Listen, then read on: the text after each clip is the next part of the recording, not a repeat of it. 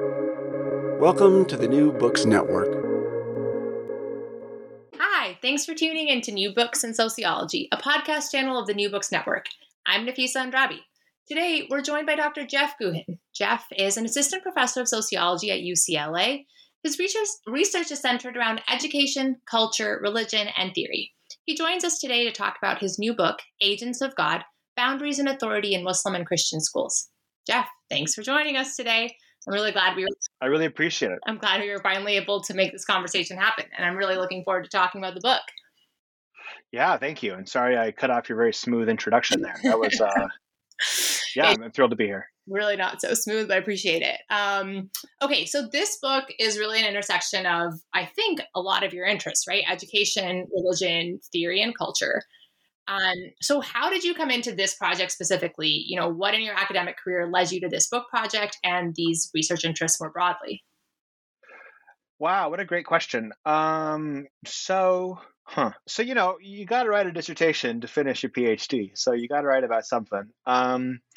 And you know, I really liked the idea of ethnography. I liked the idea of hanging around people and learning their stories and learning from their stories and sort of thinking about kind of a theoretical argument. And the sort of old joke that a dissertation is an intellectual's therapy. Like there's a way that like a dissertation is just your way of figuring out your past. And I didn't want that to be the case. I kind of wanted to write when I came to grad school. I kind of wanted to get away from my sort of own biography and my own biographical interest in religion and education, but they just kept coming back. So I grew up Catholic. I actually almost became a Jesuit priest. I'd probably still call myself Catholic, but my relationship to theism is much more complicated. But the Catholicism has a really important kind of structuring power in my life in terms of how I think about things and how I understand things and how I think about life and pain and death and all these things. So even though I'm not sure I believe in God or an afterlife or anything like that, I'm still very, very formed by my religious background. And so, religion has kind of always been something big in my life, and thought a lot about it. And I taught high school for 3 years and really loved being a teacher and thinking a lot about teaching. And so, when I was thinking about my dissertation, I just wound up thinking about religious schools. And I actually had taught at a Catholic school. But I wanted to study, I didn't exactly want to study Catholicism because first off, I didn't know if I could be objective about it. And also I was feeling really liberated from being in a very small Catholic world for a really long time. Like I went to Catholic school from first grade through college, and then I taught at did a Catholic social service agency, and I almost became a Jesuit priest. And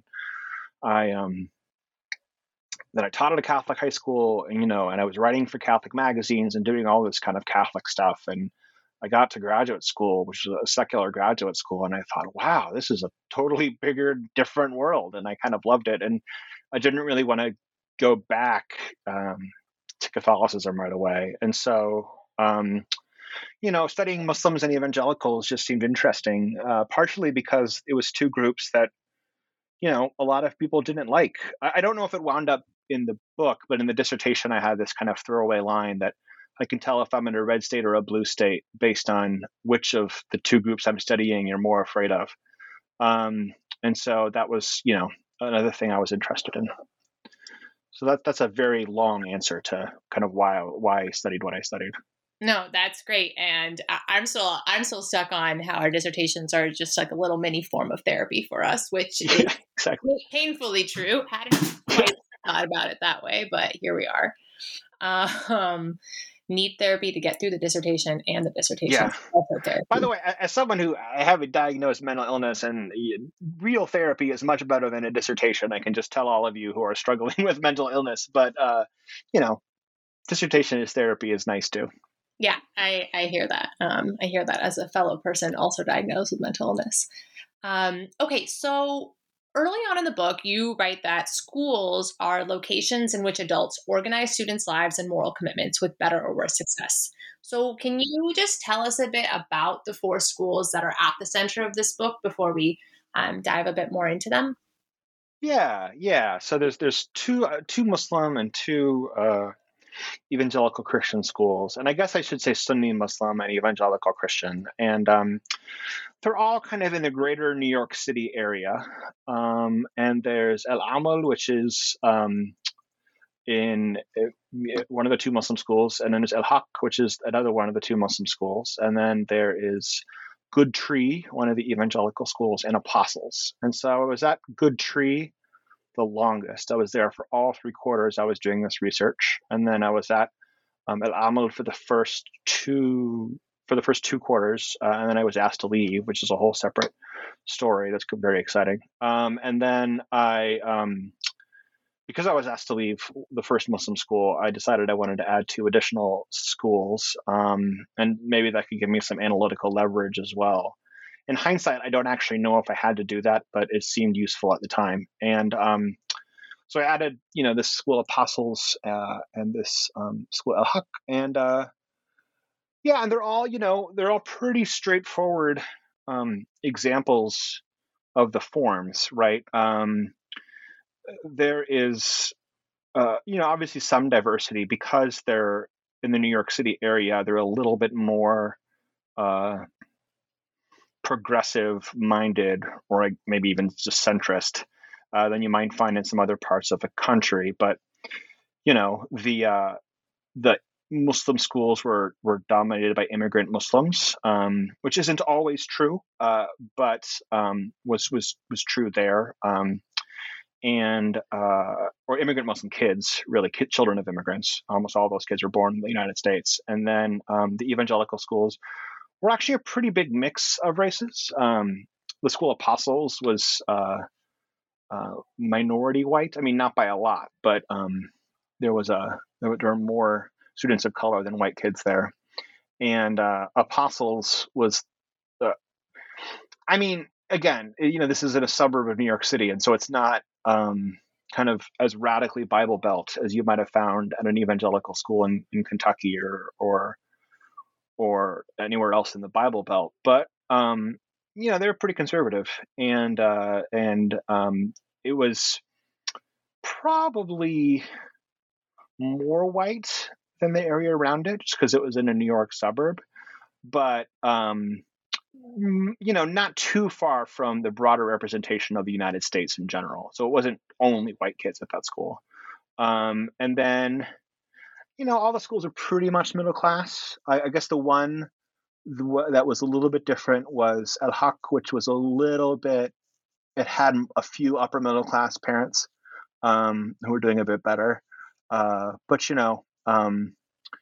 there weren't a lot of super rich kids at these schools that I could tell anyway. I didn't do a survey or have any way to get access to that information.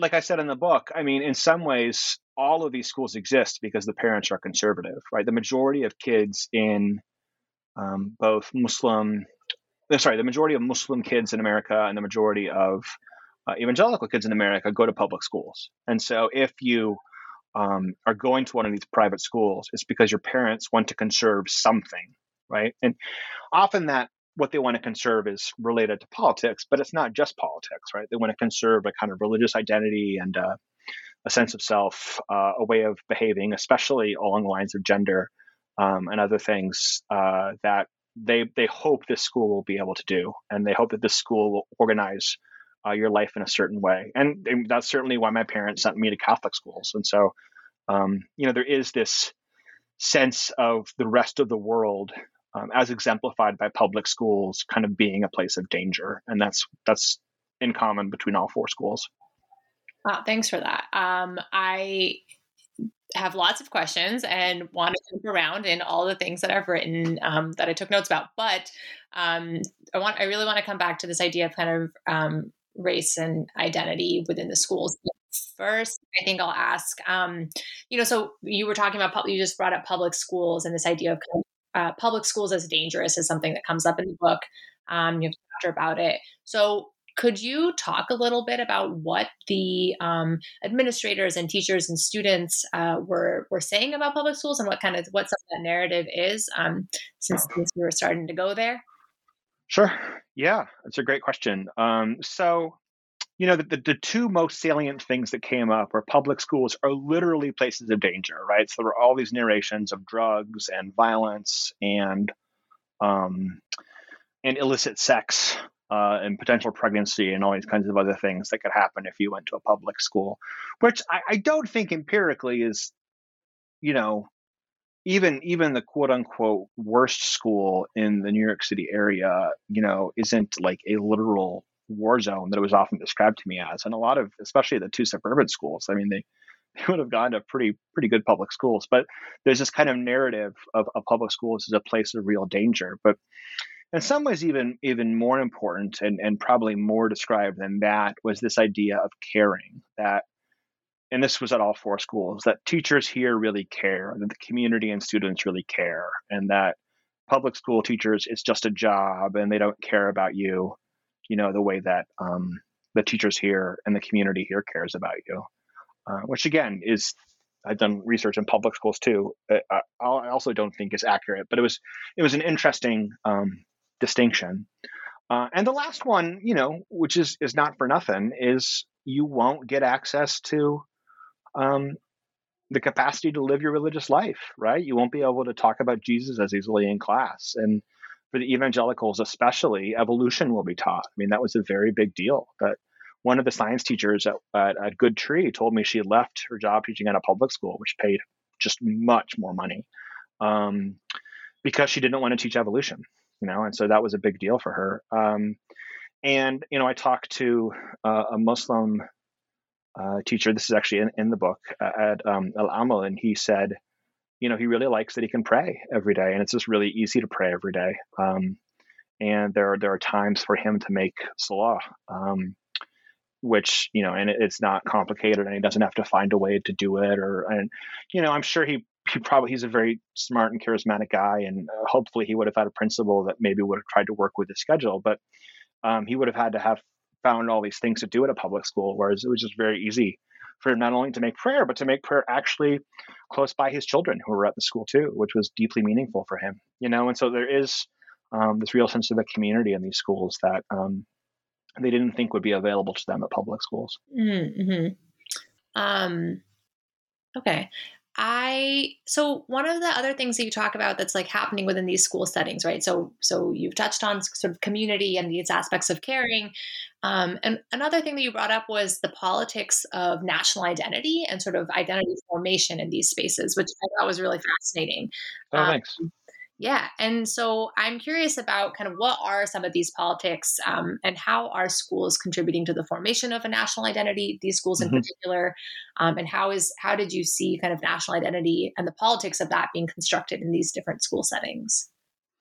What's so interesting about this? So I'm working on another book right now about civic education in American public schools, and how civic education in the American public schools I studied and a lot of the literature on civics is generally not great. Like, it can be really good if it's done well and done with certain things, but there's this fascinating way that in a lot of post-colonial literature and literature on nationalism, like, education is the thing, right? Education is the thing that builds the state. And yet, Ernest Gellner has this famous quote in Nations and Nationalism that, like, Weber's wrong about the monopoly of violence being the most important thing for the state. It's actually the monopoly of education. And so, nation building is a huge deal, and via schools. But what's interesting is, I studied 6 public schools for this other book, and I didn't see that much concern about the nation really at all. Like, it just didn't show up that often, and it was much more salient in these private schools I studied. Like, they were talking about America and what America means a lot more often than I saw in public schools. And I think the reason for that is, this is what Dewey talks about when he talks about habits, is you only think about something when your habit is interrupted, right? You only think about something when it's challenged. So you're not thinking about your walking until you trip, and then you have to think about your walking. And so, and I think in some ways, both these Muslim and evangelical schools were sort of constantly tripping about the nation, right? They were constantly bothered or interrupted by it. And I didn't realize that when I was writing the book, but I'm realizing it now. And the way I put it, which I think is basically true, is that Muslims, neither of them feel like they have America. Neither of them feel like they're recognized or given their legitimate space in America. But evangelicals the evangelicals I worked with feel like it was taken from them. And the Muslims I worked with feel like it still hasn't been given to them, despite every possible thing they could do to deserve it. And I wrote this book, I did the research for this well before Trump. I wrote it after Trump, but I did the research for it before.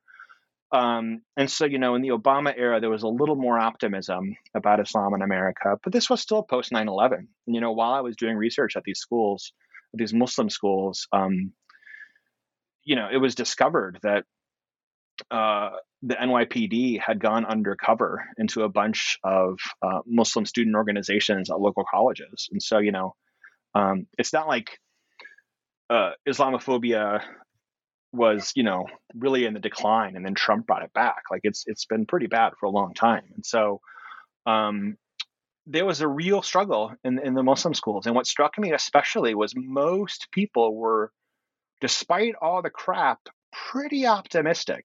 And it was really striking to me. I remember one teacher, I don't know if this wound up in the book or not. I think it did. One teacher was talking about how a big difference between him and his mom, he's from Palestine and his mom's from Palestine, is his mom would be terrified to ever disagree with a cop who pulled her over. She would just say he was right. And he grew up in America, and he said, if I thought a cop was wrong, I would tell the cop he was wrong, and I would video him and I would send it in, and I would assert my rights as an American. And that kind of confidence and trust in the process was really striking to me in the Muslim schools. Whereas, in the evangelical schools, there was just this constant sort of note of despair, right? That, the Christian America is lost. And there was much more and more of a fortress mentality that we have to, just get ready because the persecution's just on its way. And they really interpreted lots of things already as persecution of Christians, and they're just going to keep getting worse. And there were, multiple references to the early Christian martyrs and in Rome, and all these kinds of descriptions of Christians as the sort of real minority and the real victim. And there was a sense that America was a Christian nation and it kind of tragically lost its way. But for all four of the schools, there was this continual sense that that America is a problem, right? That was actually, for a while, that was the title of the book, with the problem of America, and I changed it since then. But America, for all four schools, was this very salient problem, and it was a problem in sort of different directions, but it was a problem nonetheless. Wow, thank you for that. I mean, there's so many things there that are so interesting, right? One thing I'm just thinking about is this idea of like only when habits are being broken or when we're tripped up do we kind of have to think about these ways in which public schools as places where we're also being nationalized, right? But just in more subversive ways. And then just this idea that, okay, so America is a problem in these private schools. How, I'm kind of curious about how public schools, whether just how much how America and Americanism is normalized in those spaces. I can tell you what my argument is for the next book, which is that I hope no one, whoever hears this, contact me, because I'm sending out the article soon, and the book proposal is being considered. So you'd have to cite me, I hope. But I basically my argument, and I'm not sure if this is right. It could be totally wrong, but I think it's right. The argument is, the sort of puzzle is like, why is education seen as this incredibly important space of nationalization and post-colonial literature and literature on nationalism, and civics education in the United States seems generally so anemic, right? Except for, there are certain spaces in which it's actually really impressive, and kids are really socialized into a really sort of robust democratic education and a sense of self. But generally speaking, you sort of take a test about how a bill becomes a law, and maybe you take some sort of quiz to figure out whether or not or a survey to figure out if you're a Democrat or a Republican, and you kind of go on your way, and you really study for the test that how the regents in New York City or will be on whatever standardized test you have to actually the test the school is being judged on, and you take the ACT and SAT and go on your way, right? And civics is just not seen as that big of a deal. So there's two ways to answer that question. One is to say that America's already done all the civics education it has to do, because like a big piece of the kind of nationalism literature or the post-colonial literature on education as a sort of coercive mechanism of the state is actually very straightforward stuff, like making sure everyone literally just speaks the same actual language and kind of forcing that on them, and forcing sort of certain ways of acting and behaving that didn't exist before, right? So creating a kind of consistency. And so you could make the argument that the reason American civic education is so anemic is the real civic education that had to happen has already happened. And that's an interesting argument, but I don't think it's quite right, because I do think you actually still need some sort of ongoing civic process to happen. And so, what I found in my interviews with all these students and what I'm working on in this article and book is what I'm calling the moral invisible hand, which is basically the idea, and along with the moral invisible hand, what I'm calling magical citizenship, both of which together is this kind of idea that if everyone is their best self and just doesn't harm anyone else, magically society just works itself out and no one has to actually do anything they don't really want to do. And so self-actualization becomes your actual most meaningful citizenship obligation. And human capital and the language of human capital is in some ways the most important kind of citizenship. And once you recognize that, you actually see human capital stuff all over the place in schooling. It's constant, in the way that a kind of Durkheimian moral education or a more robust, deeply nationalistic education would be. And so, my hunch is that in a lot of American public schools, the deep, deep concern is to give kids a sense of agency, right? A sense of capacity to do something, which, from where some students come, that's a huge accomplishment, right? Like that's nothing to sneeze at. But the challenge and the distinction from, a school with a more intense identity, and it could be a religious identity, but it could also be, a secular identity, is the question of agency for what, right? And so if you're sort of in the human capital world, all that really matters is just your agency, right? Just your interests. And you will sort of act on those agency and act on those interests in a way that will complement how everyone else acts on their agency and interest, and everyone will go into the market and the market will flourish via this process I'm calling the moral invisible hand. And society just kind of works itself out magically because everyone has their own interests that eventually complement everyone else's interests. But if you think in terms of a more robust sense of civic obligation or any kind of moral obligation, or just the idea of what some philosophers call spheres of obligation, like who are we obligated to, whose suffering matters, then it's actually much harder. And what you enjoy doing might not be as useful or relevant or important as what you must do to alleviate the suffering of others. And what's useful about religious schools, and again, I'm not really sure if I believe in God, so I'm not saying religion has to be the solution here. But and I think in many ways religion is a huge problem. But one nice thing about certain ways of doing religion is that it gives you a language to justify and explain why other people's suffering should matter to you. And in a lot of American education, that's just not the point. The point is your own agency and your own self-actualization. And my hunch is that in some ways that is our civic education, is self-actualization and the maximization of our agency. Wow, I love all of this. Okay, so thank you. Things that this is reminding me of is I was just remembering, my parents were born in Pakistan, Okay. the first generation kind of after partition, and my grandparents went through partition, and I'm so sorry. That's brutal. Yeah, it's lots of intergenerational trauma there. Yeah. That Sure. Hopefully my therapist will quickly heal. Yeah, it's like 2 weeks. It'll be fine. Yeah, we're good. We're on the fast plan. And the sort of in the aftermath of post-British colonization, right? I remember, so my dad is an economist, but he does work on education in Pakistan. And we've had these conversations, particularly what you're saying about kind of this nationalizing agenda of, even just getting everyone to speak the same language, right? So the British came in and they essentially declared that all of these, for example, Punjabi and different languages were no longer going to be the language of the country, right? And so everyone in some ways became illiterate overnight when that decision was made, when the language of sort of governance was changed. And then kind of in that post-partition, post-colonization era, right? The roles of schools in, just thinking about language, thinking about what does it mean to have a national identity, especially when you're a new country. I just remember my parents talking about having to memorize all these very nationalistic poems and, these recitations and things that they had to do in their various schools. It just, it makes sense that that's kind of a huge and formative part of how you do get a new generation of people who are living in a country for the very first time to, to kind of share in those values. Right.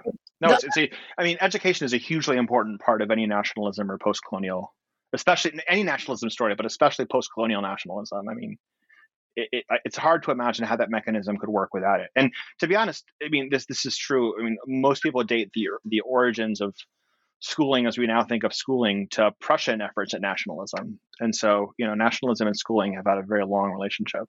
Right. Well, the other thing that I'm thinking about what you were saying with kind of this moral invisible hand and magical citizenship stuff is, that the role that religion can potentially serve, right, is like the language, both the language that you were mentioning, but also kind of taking us out of self, right? And so taking us out of self and putting us into what does it mean to behave selflessly or to, right? Just get out of self. And there, I just want to make two really quick things that I make in the article in the book, but I think it's really important, especially for a white dude to say, is one, lots of moral education is creepy and terrible, right? Like the people who did or sort of care about others' education, like the people who did Native American and indigenous boarding schools around the world thought of themselves as doing moral education, and they were doing cultural genocide and sort of massive epistemic violence, right? And so I think that you have to be careful when you want to do this kind of broader cultural education or moral education to have a kind of humility about the kind of violence you might inadvertently be doing. And the second thing is that, when we talk about obligation, I think that's really, really important. And I think we live in a world where we are obligated to each other. But I also recognize as a white male that those obligations don't tend to fall on people like me. Right. And so I think that it's very important when we talk about obligation and sort of oppose it to agency, that we recognize that, it's not white men who usually wind up doing the dishes after dinner. Right. And so there's a way that the kind of obligations of society, if we want to talk about those and talk about how we socialize children into them, that we talk about in a way that recognizes the kind of inequalities and inequities that tend to go on with those kinds of conversations. Right. Great 2 points. It's also just making me think about this idea of individualism and lots of conversations that I think are happening in the US right now. When we're thinking about kind of what does it look like to live with the pandemic and conversations happening around vaccination and everything. And this idea of like our obligation to our communities and sort of the socialization that we've had at this individual level, right? Thinking about ourselves, our own agency, individualism just broadly, and kind of some of the broader consequences of that we're seeing play out. And I think we'll probably see play out more and more in the coming years. Totally. Yeah. I mean, I think it's going to get worse before it gets better. So unfortunately, yeah, I mean, I don't know what it's going to look like. But I am, the COVID thing especially has just made me very depressed and I wouldn't say cynical, but sad about the degree to which a weird kind of hyper-individualism still has power in the United States. And then it gets connected to the sort of, fascist figure of Donald Trump, which is even weirder. But anyway, that's American politics. I'm curious about so do you think that the schools and the communities that you were embedded in during this ethnographic work, do you think that kind of, I mean, we haven't even really talked about, what you talk about in terms of boundaries and authority, but do you think that the rhetoric in those schools would support this idea of putting our communities first? Or like, how do you think that these kinds of the conversations, yeah, how would those play out in a space that is so much more governed by religion? Yeah, it's a great question. I wish I could give you a really solid answer, but I'm increasingly, I was convinced of this even when in graduate school. Either in graduate school or in a postdoc, I wrote this paper that I'm really proud of. That I think is one of my best, if not my best papers. It's just about religion as a site rather than religion as a category. And so one of the things I really try to do in my work on religion and my work on schools is to really sort of think of them as sites to sort of build broader theory.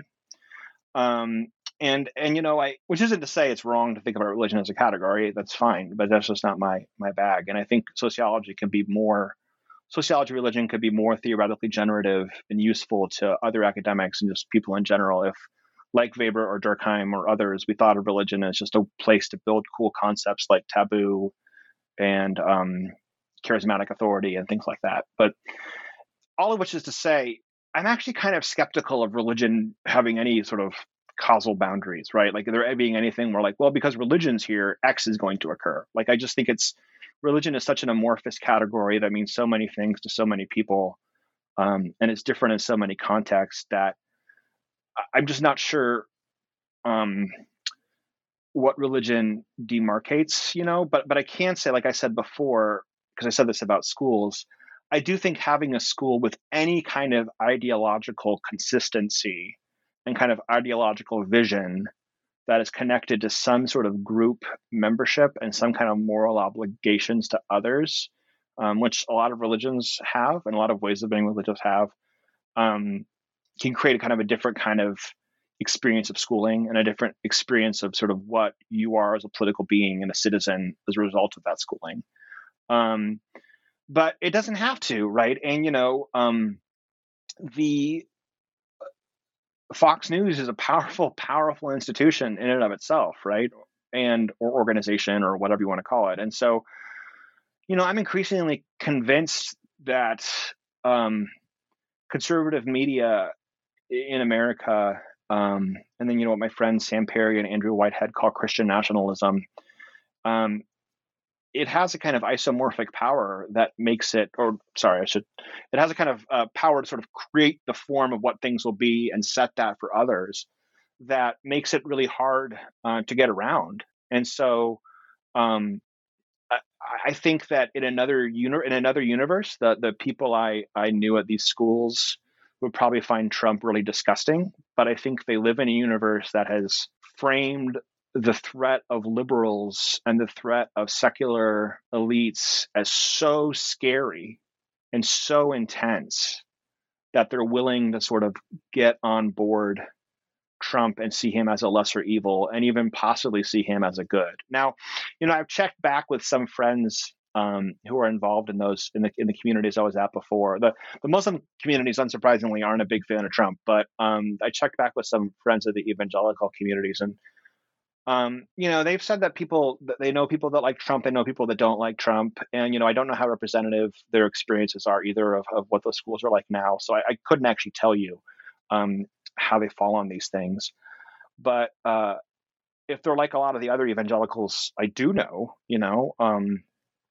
quite a few of them, especially white evangelicals, but not just white evangelicals, have come around to seeing Trump as kind of this pagan figure who is sort of sent to save the Israelites, and there is biblical precedent for this, right? And so very few of them kind of think of him as actually a Christian, but they do sometimes think of him as sent by God, right, to protect Christians from the kind of the evil secularists who are coming to take their lives and take their world, and in that sense, it's of a piece with and not that distinct from what I saw when I was there and Obama was president, in that there was already a deep sense of victimization and a deep sense of resentment and frustration. And so it's actually not surprising to me how those communities could go from that to accepting someone like Trump.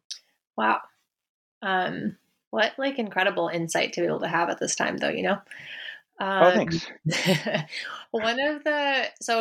You mentioned a few things.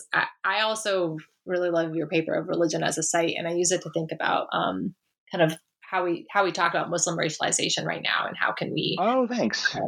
Yeah. So I've enjoyed that, and kind of building off of that, this question has more to do with my own interests, and because I was thinking about pursuing this note of thinking at some point in my dissertation. I've come very far from that now, but So in, for example, these all Muslim schools that are centered around collective Muslim socialization, I'm curious about, so you started to talk about kind of the demographic characteristics earlier on, but where does race fit into the socialization? So like, do students need to opt for a Muslim American identity instead of a Black, Arab, Afghan, Pakistani American identity? And does the collective Muslim identity ever rupture around race and ethnicity, and I guess the question applies to the Christian schools as well. Sure. So I have a paper about this. It's called Colorblind Islam. And for those that don't know, there's this, fantastic work in the sociology of race and ethnicity, especially around Eduardo Bonilla Silva on colorblind racism and the problems of sort of white people who say, we just don't see race. Race doesn't really matter anymore. And they're not biologically racist. So they wouldn't say like a Black person is necessarily worse than a white person because of being Black, right? But they wind up, they might be that too, but they sort of describe themselves as very much not biologically racist. But what they will do is they will say things about Black culture or Black families or all sorts of other things that very much maintain racism on an interpersonal level, but then also an institutional and structural level. And, racialization of Islam in the United States especially is a real thing. And any Muslim in America who in any way can be sort of described as Muslim, whether it's because of their skin color or something they're wearing or some sort of association, they experience this racialization all the time. And there's fantastic, really important work on this. One of the challenges with this work, and I would say even in the 2 or 3 years since I wrote this article, that's changing a lot. So when I wrote this article, I was referencing some work that I really admire by people who were just talking to Muslims themselves about their experiences of racialization. And since then, that work has grown even more and really exploded in really useful and important ways. But there's been a lot of work before then, especially on sort of top-down processes of racialization. So especially in the media and sort of very Islamophobic portrayals of Islam in the media, and then via the state, sort of state distinctions of who's a terrorist, who we should stop at the airport, all these kinds of things. And what's complicated when you look at Muslims themselves, especially immigrant Muslims, is a real tension. Right. And I think anyone who's a Muslim in America and who knows, immigrant Muslim communities would recognize this tension and this heterogeneity, that there are many immigrant Muslims who are very welcoming and very aware of Black Muslims and the importance of Black Muslims in American Muslim history and the history of American Islam. And there are really lovely and beautiful mosques and masjids and Muslim schools that are very diverse and have a wide variety of Muslims and white Muslim converts and Asian Muslim converts and Latinx converts or people who have been, Muslim for a long time. Albanian Muslims are always confusing to people because they always assume they're converts. And then there's and obviously the experience of Black Islam. But then there are also experiences in immigrant Muslim communities that can be very racist, right? And very unwelcoming, especially to Black Muslims, and say things about Black Muslims that are racially charged, if not racist. And,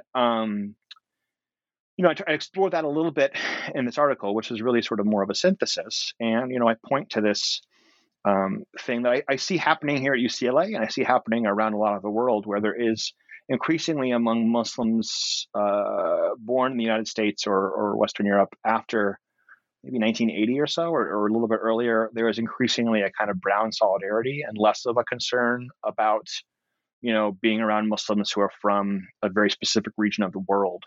And really a sense of sort of Muslim solidarity and solidarity across racialized groups. But it's a tension, right? And so, what I write about in this article and I write about a little bit in the book is how I would hear the Muslims at these schools who were themselves, racialized subjects, right? These were Arab Americans and South Asian Americans saying things I would interpret as racist, right? About Black people and about Black Muslims, and how to think about that and how they thought about it and talked about it. And obviously, again, there was diversity amongst themselves too, and how they talked about these and experienced these things. So it's a complicated, thorny issue in the Ummah, but which is the global Muslim community. And one of the challenges is, and this is why I called it colorblind Islam, is you would have some parents and older Muslims who would say, "Oh, well, there can't be racism in Islam because we're all one Ummah, right? We're all one Ummah. We all get along. White Americans are racist, but Muslims can never be racist, so we're all fine." And that's just, sometimes that is true, and that's great, and sometimes that's not true, right? And so it gets complicated. And then in terms of race for the evangelical schools, it was even more just a straightforward example of colorblind ideology, right? So there was the sense that any reason a Black person wouldn't be successful in America would just be because of either problems in the Black community or their own inadequacies. And what was interesting was that was certainly true in the predominantly white suburban school, but it was even true in the minority white, more urban school, right, where this kind of conservative politics was still very, very powerful among teachers and among students when I did interviews with students. There were a lot of faculty that really didn't like Obama, and these faculty were not white guys. It's in my sense of evangelicalism is that's gotten even the alignment of the Republican Party with evangelicalism, which was already pretty strong, has only tightened since then. Thanks for that. Okay, so instead of just continuing to ask the same prime questions that are interesting to me, I also want to think about, or I also want to give you an opportunity to talk about some of the bigger picture ideas that come up in the book, right? So you talk about boundaries and external authorities as being kind of critical to communal socialization, and this being something that plays out in the schools. So I was wondering if you could just talk a little bit about these ideas of boundaries and external authorities. You talk about boundaries being essential and accidental. So just some of those ideas, if you could describe them. Yeah, I can totally give you the elevator pitch, and if you think they're interesting, we can talk more about them. And if you don't, that's fine too. Or if you think other things are more interesting. So really quick, I have 6 chapters, 6 body chapters, and then I have an intro, a conclusion, and a method section. And then in the first 3 body chapters, I have one on politics, one on gender, and one on sexuality and the internet. And in all 3 of those, I'm interested in boundaries. And because really what I'm interested in the whole book is practices, and really moving the study of religion and sociology, especially, towards more of a focus on practices. And, in an article I sent out a long time ago from this book, that wound up getting published somewhere else, a reviewer got mad at me for comparing Muslims to evangelicals, because historically sort of everything is in the history of the study of religion that comes out of Europe, because obviously lots of places have studied religion. Protestants wound up from Germany and England studied religion a lot, and sort of Protestantism became the sort of central form through which to study religion, and that is colonialist and all kinds of problems. And it's a very important critique, and I'm sensitive to it. And one of the things I try to do in my book, and I'm not sure how successful it is I really thought, if anyone is the model of religion here that it's being compared to, it's the Muslims. And I'm sort of interested in showing how the evangelicals are much more like Muslims than they think they are. So one of the things I'm really interested in is the centrality of practices and the sort of tension between practices and beliefs. And this is a huge old fight in the sociology of religion and in religious studies more broadly. Which comes first, practices or beliefs? And obviously you need both. The first major practice or pillar of Islam is a statement of belief. But one of the things I want to show, and here I pull on my colleague here at UCLA, Omar Lizardo's work with Michael Strand, who's a really great sociological theorist, is just thinking of beliefs themselves as embodied practices, right? To say you believe something requires moving your mouth, or at least moving some neurons around, right? Or flashing some neurons in your head, right? Your body is doing something, right? Like, there is no brain in a vat, right? There is no Cartesian possibility to just totally exist apart from your body. And so I became really interested in just how all these evangelical commitments to right belief and believing the right thing and being suspicious of practices or suspicious of anything embodied, and really just doing, having the belief and having the spontaneous relationship to God, how all of that stuff is actually embodied and is actually practiced in ways that a lot of the evangelicals didn't notice or ideologically predisposed not to notice. And, so all of that then gets to, I'm interested in practices and in boundaries, and how boundaries sort of set apart these practices and make them feel more legitimate, make them feel more real, because we're sort of set apart from others and they're occurring in a specific place. And so I look at the boundaries of gender and the boundaries of sexuality and the boundaries of just politics in the first 3 chapters. And one other theoretical distinction I think might be helpful is this very old Aristotelian distinction that got picked up by Thomas Aquinas and others about the difference between an essence and an accident. And very few philosophers believe this is true anymore. Very few philosophers believe this is actually how the world works. But a lot of psychologists now believe it is how a lot of human minds work and how we think about things. So essence and accident is basically the idea that there are certain qualities that are essential to a thing. And if a thing does not have those qualities, it is no longer that thing. And those are essential qualities. And accidental qualities are qualities that are accidental to the thing. And so if it doesn't have that quality, it's still the thing. It's just different in some way. So one example would be a house. Like, what is essential for a house to be a house? We could say a capacity for people to live in it, right? If a person could not live there, then its essence as a house no longer exists. It is no longer a house. But if we painted a blue house red, that is an accident. The house is still, a house. It's just a blue house or a red house, and that doesn't really matter. And this is actually a really useful way. It's probably not a useful way to think about things, because, what if the house is a museum house and no one lives there, but it's still a house? Like, it actually gets really complicated. But it's a really useful way to think about collective identity, because, and I'd like to work on an article about this with someone, and I'm talking to a co-author about it. But because actually psychologists are using this term more and more now to think about how people create this essence and accident distinction all the time. Like, people like us have to do these things. And if they don't do these things, then they're not like us anymore, right? So if, I don't know, an example that was relevant until embarrassingly recently was being heterosexual, right? And if you weren't heterosexual in certain communities, you were no longer sort of allowed to be a member of that community. That was an essential quality, right? Whereas now it actually seems to have become, at least in the circles I'm in, an accidental quality, right? Like, you're certainly welcome to be in our group, whether or not you're heterosexual. That's accidental. It's not important, right? And so I'm interested in how, in the realm of politics, sex, and gender, this distinction was negotiated in these schools, right? And so certain people would think of certain qualities as essential, and others would think of them as accidental, and it became a site of contestation. It became a thing to disagree about where to put the boundaries and how to define the boundaries. So that's the first 3 chapters of the book. And then I'm happy to talk about how that plays out specifically in them. And then the next 3 chapters is something I am working on a paper with Carly Knight at NYU, who does really great stuff on corporations understood as agents. And she and I are interested in this process of what she calls agentification. And I like that term a lot. So essentially what I'm interested in is 3 institutions: scripture, prayer, and science.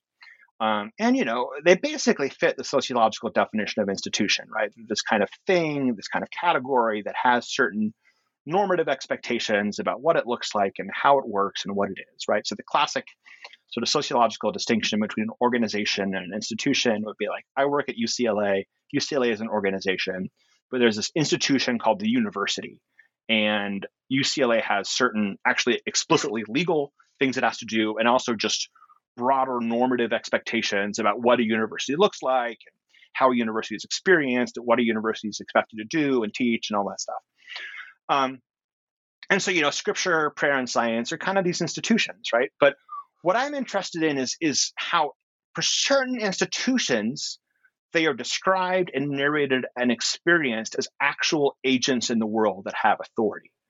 So I'm really interested in how people say things like scripture says, or science proves, or prayer changes things, right? Like, what is that doing? What kind of work does that accomplish when an institution is agentified, right? When an institution is described as an agent given a kind of authority. And one of the things it accomplishes in the schools I studied is it allows teachers and parents and adults in the schools to offload coercion to something else. And so, schools are very coercive places. You're constantly forcing students to do things and telling them to go places and turn things in and not do things. And what's interesting about American evangelicalism and American Islam, and this goes back to pretty far in the history of Islam and pretty far back in, well, it's more complicated in the history of Protestantism, but in Sunni Islam, I should be clear as well. But the point is, and at all four schools I was at especially, there was a real emphasis on students have to choose this themselves, right? Students have to make these decisions themselves. Now, of course, the students are there because their parents are making them go there, and the students are there because, their teachers are requiring them to stick around. But, the students really did care about, having some sort of agency in this process. And there is a real sense of the importance of autonomy and agency. So how do you get someone to do something you want them to do without you seemingly forcing them to do it, which would then violate your religious commitments to let people do it on their own? Well, you don't do it, Scripture does, right? So instead of me saying you have to do this because of my sovereign will, I say, look, the Bible says you have to do this, right? That's what the Bible says. Or science shows this is necessary. Or, prayer will do this, right? And so I'm interested in sort of how these things have this kind of external authority. And that's why I call them external authorities, external to any one individual in the schools. And I hope anyway that this is generalizable, right? That there are ways that we could think about things like science or the media or the internet or higher education as these kind of agents in the world that are doing things, right? And we sort of imagine them as agentic and authoritative. And so, lately I've been doing some reading about just how we talk about nations, for example. Like, what the hell does it mean when we say France wants something or France does something? Like, who is France? There's no one individual, no matter how powerful. Even Louis XIV, despite saying he is the state, was not actually France, right? But yet we're comfortable using this word France and kind of everybody knowing what it means and describing it as an agent in the world that does things and commands things and authorizes things. And so I'm just really interested in this idea of agentification. And that's kind of what I pick up in the last three chapters of the book. And then I have a conclusion and a method section, and then it's over.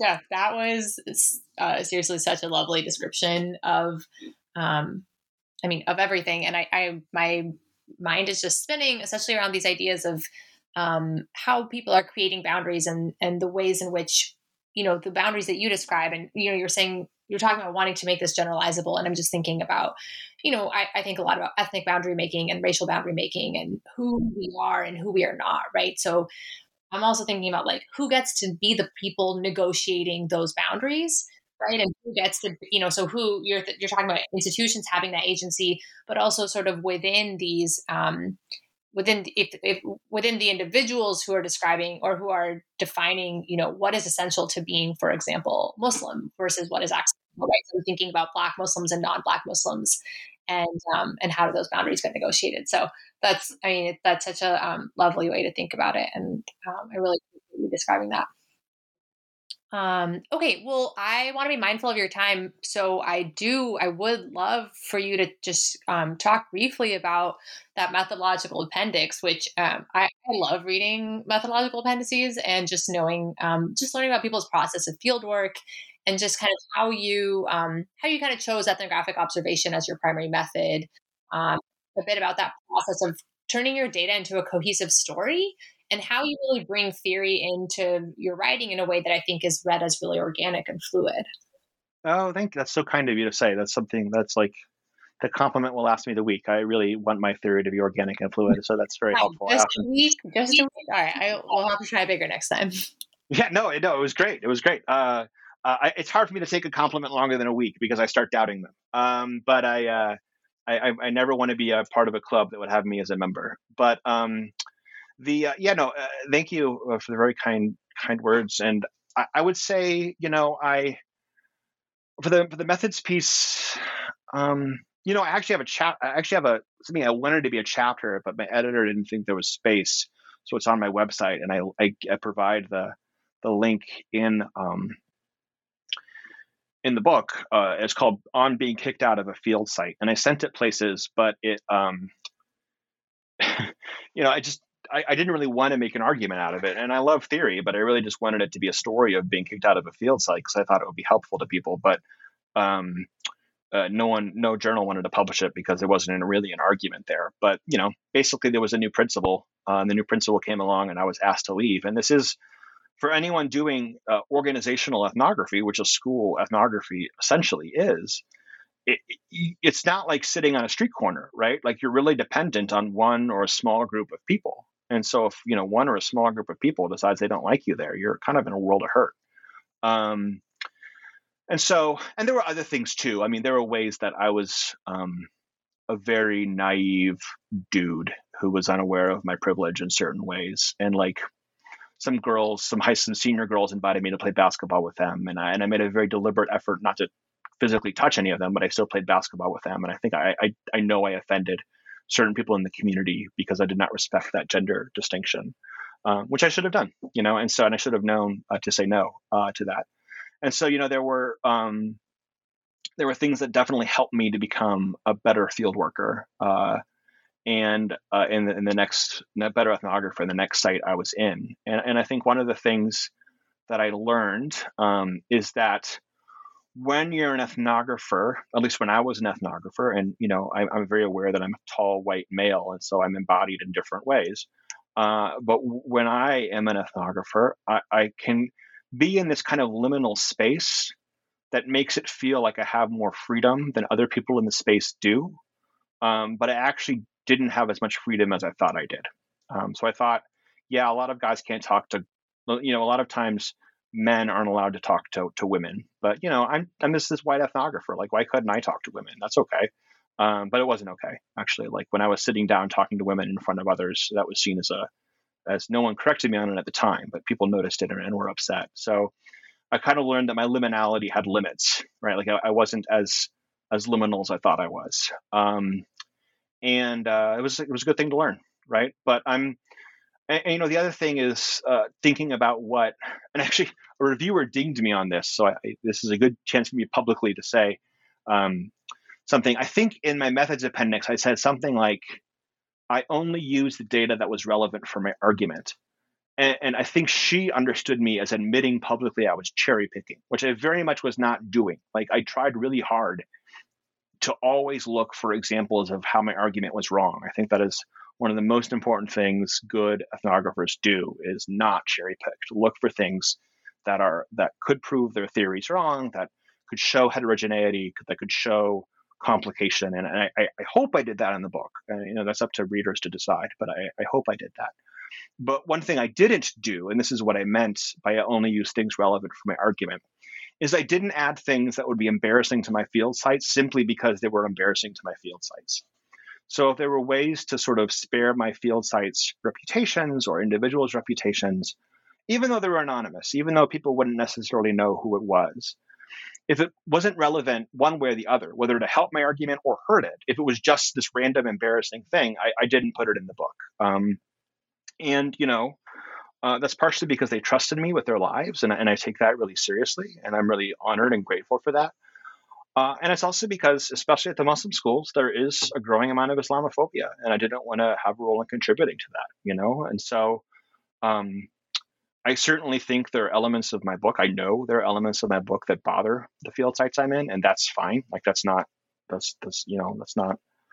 my job isn't to make them feel good about themselves in my book, but I don't think I have to publish everything just because. I think I'm obligated just ethically as a social scientist to publish anything that could prove my argument wrong. And if I hide that, I think that's the end of science at that point, right? Like that's like at that point I'm not really doing work that's trying to move an argument forward. I'm just I'm just saying stuff. But I don't think I'm obligated if it's not relevant to my argument one way or the other to publish stuff that makes these people who trusted me look bad just because I could. And I thought a lot about that, and I know there are ethnographers that disagree with me about this, but that's where I wound up falling. I think that's the only things that are on my chest to say about methods now. But if you have anything, other questions. No, that was great. And I appreciate the honesty and the humility, right? To be able to kind of look back at who we were at Scholars. I'm sure I'm going to look back at who I am right now and have a lot to get off my chest. But I really appreciate you sharing about that process. Yeah, I mean, we get better. I mean, I'm so much better at this stuff now than I was then, and like even just the 2 field sites I went to second versus the ones I went to first, I was just much better at. Right. Yeah. And sort of giving ourselves grace as we move through that process. Yeah, exactly. Okay. Well, Jeff, we have taken up a lot of your time, and I really do wish I could ask infinitely more questions. But I do want to ask before we wrap up, when do we get to read your next book? And I ask this question when I'm recording podcasts about during the pandemic, the panini. How are you taking care of yourself these days? Yeah, well, that's a great question. So I got to be honest, the past 2 years for me have been really hard. So I was diagnosed with OCD in my mid-20s. Previous to that, I just thought I was a good Catholic, but it turns out I actually had OCD. And yeah, and then in a lot of depression and anxiety that I think are mostly results of the sort of obsessive thoughts and the compulsions. And medicine has changed my life. I mean, medicine really did make things a lot easier, but it's still hard, and there are moments that get really, really hard. And I had a kid who's the best thing in my life right now. Her name's Evelyn, and she's 2 in a few months now, and she's amazing. But she's a lot of work, and my dad died really, really suddenly a little over 6 months ago. He just was walking across the street and was hit by a car at age 66. And then I turned 40, and so kind of all of these things sort of happened together, and it's been hard, and I haven't been nearly as productive as I want to be. And I'm always telling people that you're more than your productivity, but obviously it's easier to say than to do, and to preach than to practice. And so I'm trying to read a lot of fiction that really gives me life.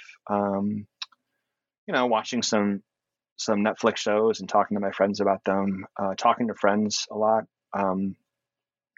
Spending time with my wife and my daughter, going on a lot of hikes. I can say that walking 10,000 steps a day has been incredibly important for my mental health. It has not really done much for my physical health, I regret to say, but it has done a lot for my mental health. And I feel a lot better on the days when I get a good 5 miles of walking in.